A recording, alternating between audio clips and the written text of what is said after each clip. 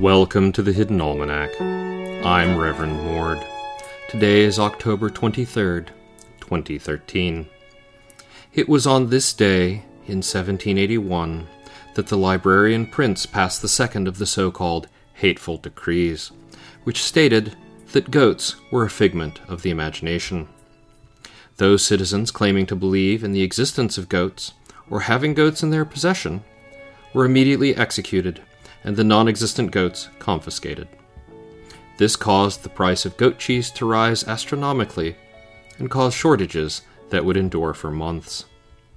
Illicit cheese easies sprang up throughout the city, practically overnight. Attempts by the government to link goat cheese to sedition and terrorism failed to engage the popular imagination.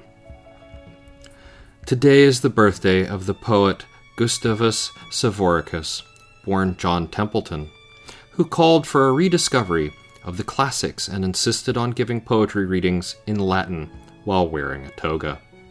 His Ode to Impertinent Starling was translated and sold 30,000 copies before government censors realized that it was about a prostitute.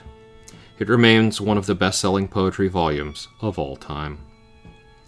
And it's the feast day of St. Lafferty, patron of parents facing slumber parties.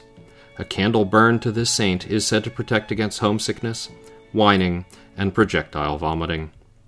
There are those who say that this is more effective if the candle is burned atop an offering of pie, but any with an open heart and fraying nerves may seek St. Lafferty's protection.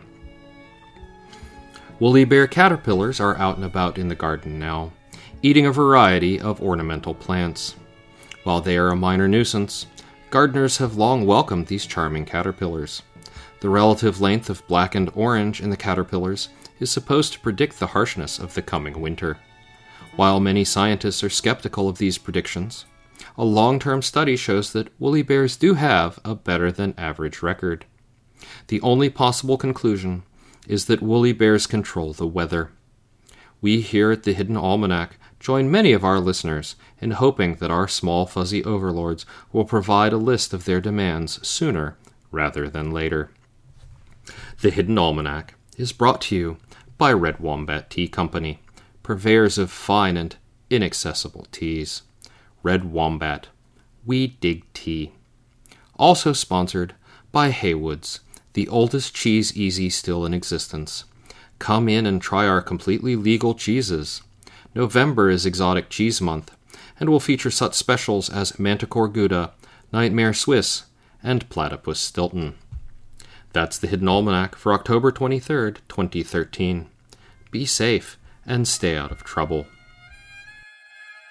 The Hidden Almanac is a production of Dark Canvas Media, written by Ursula Vernon and performed and produced by Kevin Sonney. Our theme music is Moon Valley, and our exit music is Red in Black, both by Costa T.